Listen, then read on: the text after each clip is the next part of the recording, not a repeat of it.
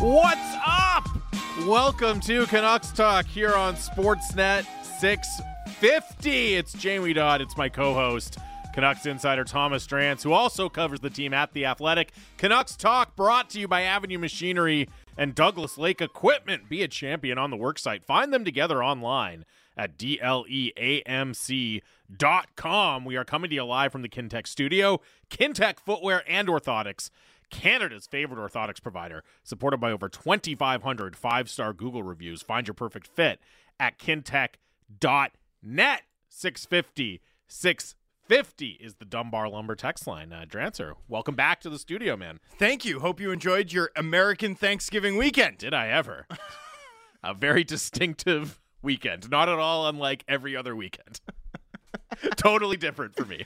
For me as well. Yes. It was a great holiday weekend for everyone who celebrates. Yes. Well, I'm sure it was for everyone who I celebrates. don't know why I'm doing this robotic Not American including Thanksgiving enjoyer. Which doesn't include myself. Yeah. Lots of butter was consumed. The American Thanksgiving enjoyer has returned. Happy holidays. He is here. Yeah. Happy holidays, everybody. What? Happy holidays from me to you. So it's we got a lot to get into today here on Canucks Talk. We're looking forward to getting your text as well. We're going to try something a little bit different here. Hopefully this will become a feature of the show. We're going to go to it here. I'll introduce it, and then we can explain a little bit of the context, and we'll get into it. But we're going to start off today with something called, it's a new feature here on Canucks Talk, the Whiteboard. Ooh. Oh, yeah. All right now, fellas. Hey, let's focus up, huh? Oh, I love that. Excellent. Nailed it. Dom, the magician, not in fantasy football, but certainly in the booth. That is how you get to be the producer of 32 Cuts. That was actually killer work. 15 minutes ago, Dom comes in and is like, what do you guys want for the whiteboard? We're like, I don't know, like maybe some like sound of somebody writing on a whiteboard. And go work some magic, Dom. And there it is. There's the magic that Dom works. So right let me quickly caption this, okay? So the whiteboard is something we're debuting. It's going to be a new thing we do every single day here. And the idea is to take it from an NHL locker room. So you walk into an NHL locker room and the whiteboard is the center of the universe. Every morning the lineup is written on the whiteboard. At the end of a practice, there are 2 times written on the whiteboard. That's departure of the early bus and departure of the late bus, right? You come off the ice, first thing you do, you look at the whiteboard. Who's responsible for doing media? Who's got this? Who's got that? When do we leave? When you come into the morning, where am I in the lineup? Am I a scratch? Am I a first liner? What opportunity am I getting? You look up on the whiteboard. The whiteboard is your one-stop shop. Like by the time you get to the game, there's like scouting notes on the opposing goaltender taped up to the whiteboard. All sorts of content. The whiteboard is your one-stop shop for what you need to know today in the NHL. And now it will be for you too, as we recap everything you need to know about the Canucks in one tidy segment. So we will check a lot of boxes here in this segment, but we will start the whiteboard here with the headlines from the weekend. And in this case, lots going on over the weekend for the Canucks. 2 games since we last chatted on Friday. They get a big divisional win on Friday in Seattle. Then they fall flat against the Sharks on Saturday. And of course, beyond the results, one of the big headlines, really the big headline from those 2 games, Andrei Kuzmenko, a healthy scratch in 2 consecutive games, Drancer. Yeah, I didn't like their game that much in either contest. I liked the third period in Seattle a bit, but I also felt like you get a deflection goal from Sam Lafferty and you get an unscreened wrist shot goal from Niels Höglander. That can't be your bread and butter. You know what I mean? Like, you're not going to get that consistently enough to have that be a staple. And I don't mean a staple the way Rick Tocchet means a staple. Yeah. Big Staples guy. But I mean that in terms of if you're leaning too heavily on that too consistently, and the Canucks are right now, I tend to think it spells trouble, right? Like the unscreened wrist shot goal for me, I don't know if you remember this game, but early in the John Tortorella era, the Canucks... I'll tell you, I do not remember this specific game early in the John Tortorella era, but let's see. The Canucks demolished the Boston Bruins on Vancouver ice. And I was actually at that game. There you go. So there you go. And I do remember it, actually. And it was, still fresh. Yep. That game still mattered. Brad Marchand, left the ice to booze and mimed raising the cup on Vancouver ice and kissing it. The jackal. But the Canucks win that game, and they go up 4-2 in the third period on an unscreened David Booth wrist shot. And I remember watching from home and just being like, if you need an unscreened David Booth wrist shot to win, I don't know. I don't think that's I don't think this win means much. And like deflections, pucks in off skates, unscreened wrist shot goals from guys like Höglander who are not, frankly, the sorts of guys that you can point to and be like, well, the Canucks have above average finishers. When you say that, you don't mean Höglander. Typically that's not who you're thinking about. So, I just sort of looked at it as a game that wasn't particularly good, although I loved the contributions of Vancouver's bottom six. I thought the Garland line was killing it. I sort of wouldn't group the Joshua goal in with the others because even if it was a little greasy, that line's so frequently. Well, and it came after some nice work, right, of Joshua, like carrying it down the goal line and then, getting it to Garland. Like that's a goal where, again, you're not going to get it every game, but there's some sustainability to that process. Also, they're going to get more bounces than they've got because they're always in zone. They're always generating OZP. Wrote a column, by the way, afterwards because I went into the Canucks room and I was chatting with them just about that goal and about, the breakaway miss. And turns out Garland and Joshua come back to the bench after, various missed opportunities and have just a joke. They're like, just keep rolling dice. Keep rolling dice. And I always think that it's a good way to look at it. It is. But those sort of like mantras or mottos that players develop to cope psychologically with the annoyance, the way that variance can beat you down at the NHL level, I think is always really fun. So I thought that was a fascinating nugget and a good insight into the fact that those guys know they're playing well, even if the back of the hockey card's a little pedestrian. The Sharks, what do we want to say about losing to the Sharks? I mean, it was. I think this is a case where two things can be right, where the rest thing and the schedule loss is an important context, but also what Rick Tocchet said. It's only context, though. Yeah, it's that's not what an I mean. excuse. It's only context. It's context. Yeah. But also, I think it's also true what Rick Tocchet had to say, which is, but you got to fight through that. Yeah. Right? And I think you can hold both of those thoughts in your mind. He had some choice words. He was not happy. No. And I understand Playoff teams don't do this, was what he said. Yeah, and I understand that. And again, it's context of, what was it, 7 games and 11 nights at that point? Yep. That's important. But Sharks were 4-6. But it doesn't mean there's nothing you can do or there aren't things you can do to increase your chances of winning in that situation. You understand that the Canucks weren't at their best. Here, I'm of two minds here, because on the one hand, you win in Seattle, you lose in San Jose. The Seattle game's a 4-point game. That was a huge one you needed to have. 100% you want it this way as opposed to the opposite. Not even close. Losing to San Jose, it's like, as bad as that team is, as confident as I am that they will struggle to hit 50 points on the season, they're also still going to at some point have like a 6-2-1 run. Mm-hmm. That's how hockey works. San Jose 4-5-1 in their last 10. Well, so they're having that run right now. So that's just normal, mediocre team, right? Yeah, well, they've become a more normal mediocre team after whatever it was we saw in the first month. I thought though, here's my only concern with that game, and it's the same concern that I have after some Canucks wins. Like, they didn't score 5-on-5, and they didn't carry play consistently, even with their top 6 on the ice, until they were down at even strength. Like, to me, the San Jose game was just like the culmination of a bunch of things that I've been worried about holding this team back from being a true contender, and that I've been worried about will hold this team back even after games they've won. Like, even after that Islanders game. I'm like, oh man, I don't know if they're scoring enough 5-on-5 here. I don't know if there's enough juice here. They're not generating enough really high quality scoring chances. And when they don't get those deflections, when they don't get those bounces, it looks like they don't have the answers. But I also thought, and I think this is a sort of an interesting thing to remember, is like we haven't seen the Canucks trail like that against an inferior team, like by 2 goals for an entire period, like maybe all season. This team's been leading so much. And one thing I will say is I thought we saw from the Canucks what you want to see in that 18 minutes. Like Elias Pettersson, obviously the puck's not bouncing his way. Yeah. Probably not at his most confident point. I think you can see it. I think he wears it when he's on the ice a little bit.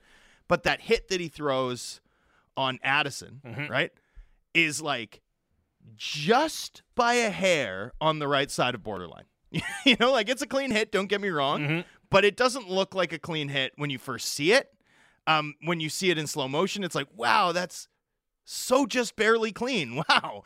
And then he gets jumped, obviously, by Matt Benning, which is hilarious in its own right.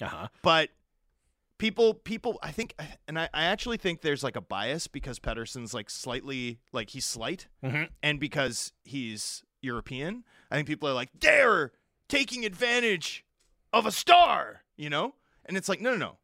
Pettersson just went Matthew Tkachuk, Brad Marchand on a guy and threw this perfect hit a hair away from being dirty to invoke a response, to draw a key power play, to help his team get back in the game. They didn't score on it, but like when the bounces aren't going your way, that's like elite power forward type impact. Pettersson found a way to have that. I don't know. I like the way the Canucks pressed. I actually thought they showed us something a little bit in that last 18 minutes. And that's where the context of them being fatigued to me matters more. Right. It's like they were able to dig deep and control the game like that and generate those types of chances.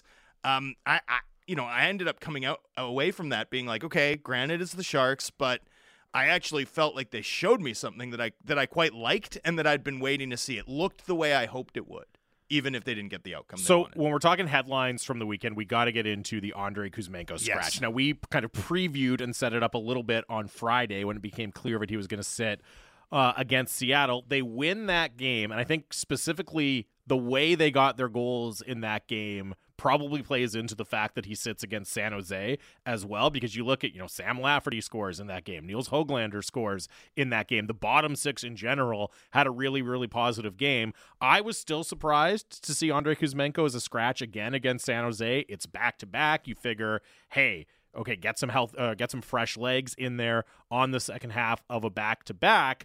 Now, we'll get to the update from practice in a second here, but it looks like he's going to be back in the lineup. He's skating with Pettersson and Mikheyev again today at practice.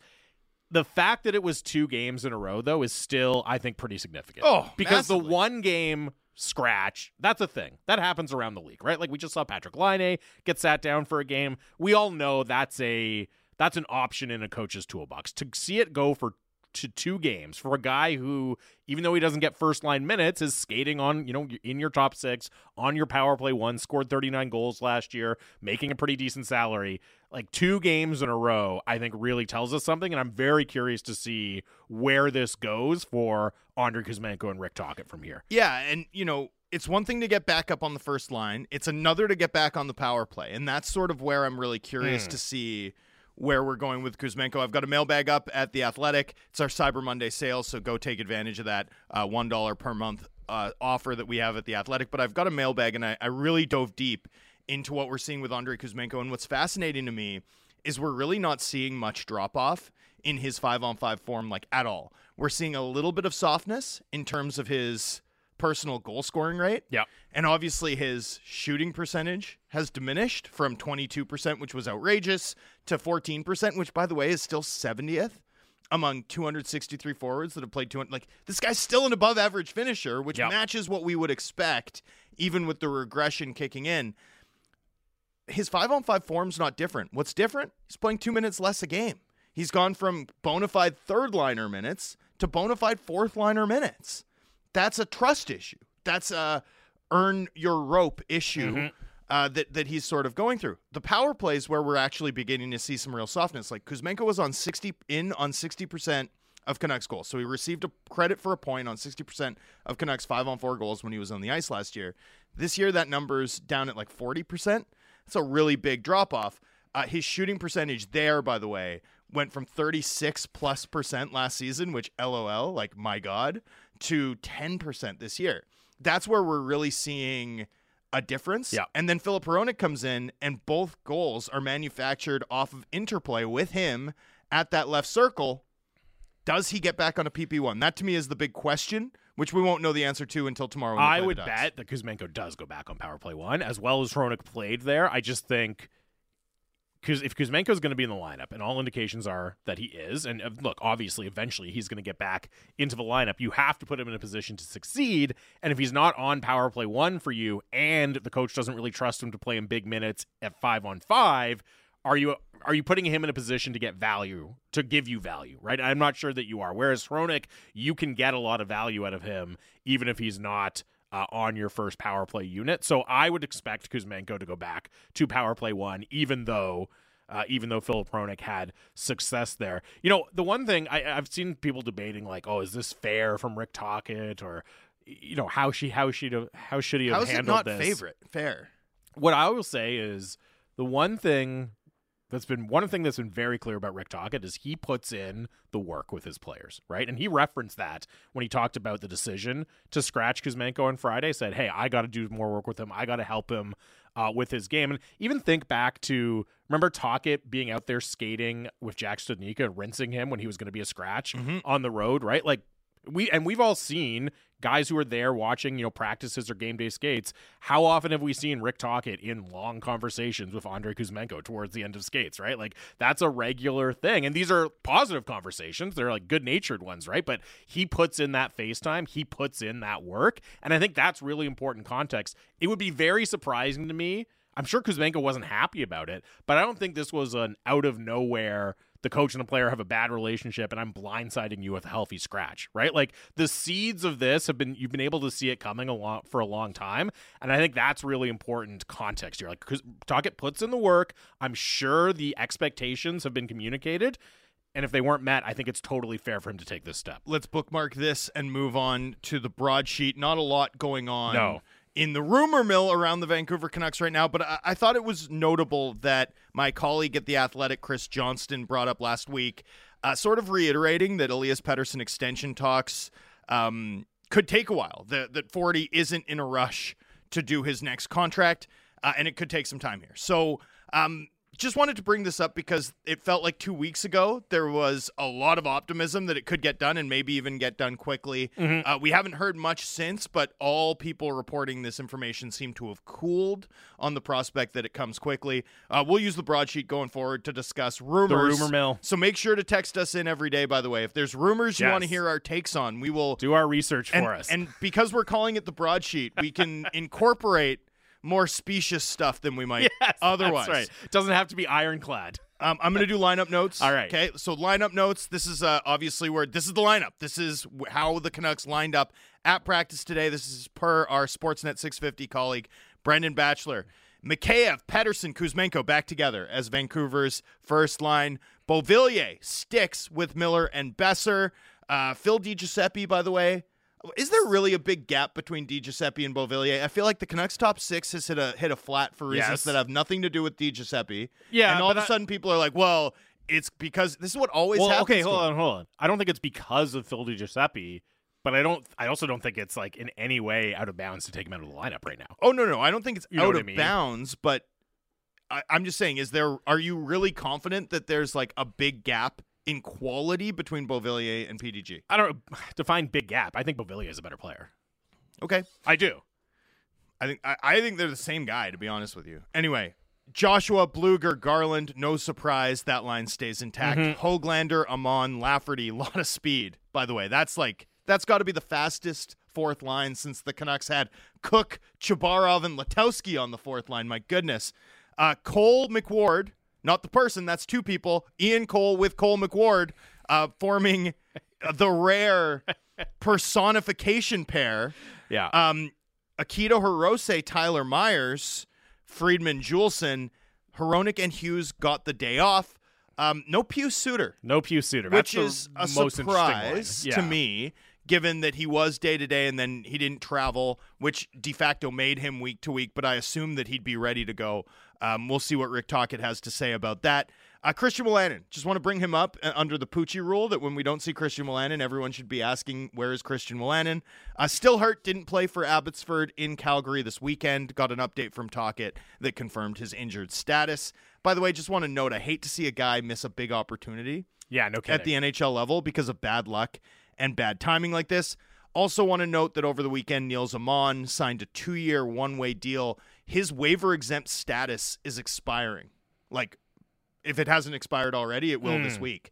So in calling him up, you call him up, you sign him to a deal, you reward him for what he did in the AHL this year, but you also make it possible, or at least feasible, that you could send a tall, fast 23-year-old centerman through waivers and enhance the chances that he actually goes unclaimed, because he's now got 2 years at a guaranteed NHL salary level attached to him.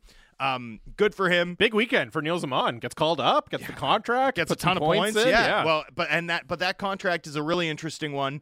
A lot of thought going into a move for a guy who's this team's 14th best forward, which as a details guy, I love. Yes. And hey, we've talked about the forward depth, and an example of it coming up with Neil Zaman coming in and just fitting seamlessly into the lineup. All right, we'll hit the playoff forecast here as well, and I'm going to handle this one. Actually, I know you love Dom's model, but per your colleague Dom Lucic, I had to do the gambling. Yeah, obviously, I had to give that one to you.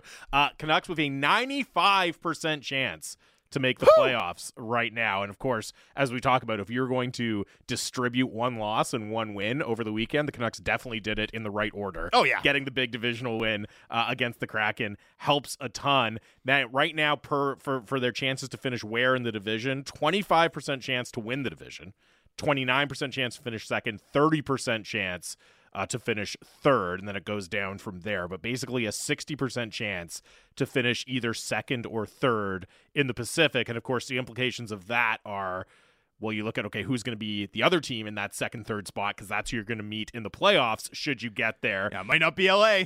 Might not be LA. They're now projected to win the division. They have been absolutely on fire, but you're still looking at the LA, Vegas, or, interesting, with a couple of wins, Edmonton now has a 16% chance per Dom's model to finish third in the Pacific. So a bit of a dark horse first round playoff matchup potential there. The real scary thing with Edmonton is McDavid 9 points in 2 games, right? Yep. If Comet McDavid is coming for the NHL, that's you want to make like the dinosaurs. That's so scary. Still the big number, 95% chance. 95%. So and keep those numbers in mind as we get into the betting odds surrounding the team at the moment. We'll focus on futures odds on non-game days and obviously the lines and various props on game days itself. Canucks are plus 600 to win the division, so that's about a 15%, 14% implied probability. So Dom's model suggests there's value would suggest there's value there. And this is a trend, by the way. Vegas was a little bit higher, maybe even a lot higher on this Canucks team 10 days ago than it is today, sort of matching kind of what I've been seeing in terms of how they're trending. Canucks are now minus 350 to make the playoffs. Dom's model says 95%. Vegas says 78% implied probability, which is way down from where it was last week. I saw it at minus 450 last week. 96.5 is the points over under. Do you have the Oilers playoff odds? Oh, yeah. They're still higher than the Oilers. No, but I'm just curious how much the Oilers have changed. Absolutely. I'm sure they're up despite having lost 3 games in a row. All right, let me... Sorry to throw you off. No, please. Here. Let me pull it up. Minus 180. Wow. So actually, the Edmonton Oilers to reach the playoffs. Minus 180. Minus 180. Holy cow. Wow. People are buying in, huh? People are buying the Oilers. Well, we'll get into that more because Connor McDavid's also still the leader for the Hart. Plus 400. Incredible, eh? Amazing. 96.5 is the Canucks points over under for rest of season. They get to 96.5 points, like playing badly the rest of the way, given how many points they've spotted themselves. And to give you a sense of this too, the Edmonton Oilers points over and under 93.5. So like, how big's the gap in the standings? It's like 14 points. Yeah, it's 14 points. And only 3 at end of season per the books. Books are super high on Vegas. On Edmonton. Books are a little low on the Canucks. People can't quit Edmonton. Myself included. Which I get. Myself included. Individual awards, by the way, Talkit plus 500 for the Jack Adams. He's the clear favorite. The next closest is plus 1,000. Who's that? He's in a class of his own. I guess I need to take better notes for when you ask questions. I'm grilling you. I'm doing the Socratic method here. Yeah, you got it. Happy to help, bud. Do your research, bro. Bruce Cassidy and Peter Laviolette are tied for second. Laviolette, by the way, I think is going to be building a really interesting I would be case. seeing what odds I could get on Todd McClellan, too. Oh, plus 1,400. That's interesting. That is interesting. What about... Yeah, anyway. We can do a whole segment on that later. Quinn Hughes, the prohibitive favorite for Norris, despite being outdueled in Denver on Wednesday. Plus 160, with Makar being a close second at plus 2,200. No one else close. No one else in their territory. Rasmus Dahlin's third. Don't ask. And then here's an interesting one. Pedersen, fifth in Hart voting, plus 900. Okay? And he's behind currently McDavid, Pasternak, Jack Hughes, and Austin Matthews, tied with Nikita Kucherov out of Tampa Bay. So a fair bit of respect for Pettersson for Hart. Quinn Hughes, by the way, also has climbed pretty significantly. He's entered the top 10 in Hart voting, plus 2,500 for Vancouver's defender, who has become clearly one of the 5 best skaters on the planet. All right, there you go. That is the whiteboard. The first ever one. Everything you need to know. Everything you need to know about the Canucks today, Monday, November 27th. And look, lots more to get into. We'll continue to pull at some of the threads that we touched on there in the whiteboard, including, I think, the status and the play of Elias Pettersson and the top 6 in general, really, right now. I want to get into that and some of the other things we've seen from the Canucks practice today as well. We'll take some of your texts. Lots more coming up here on Canucks Talk, Sportsnet 650.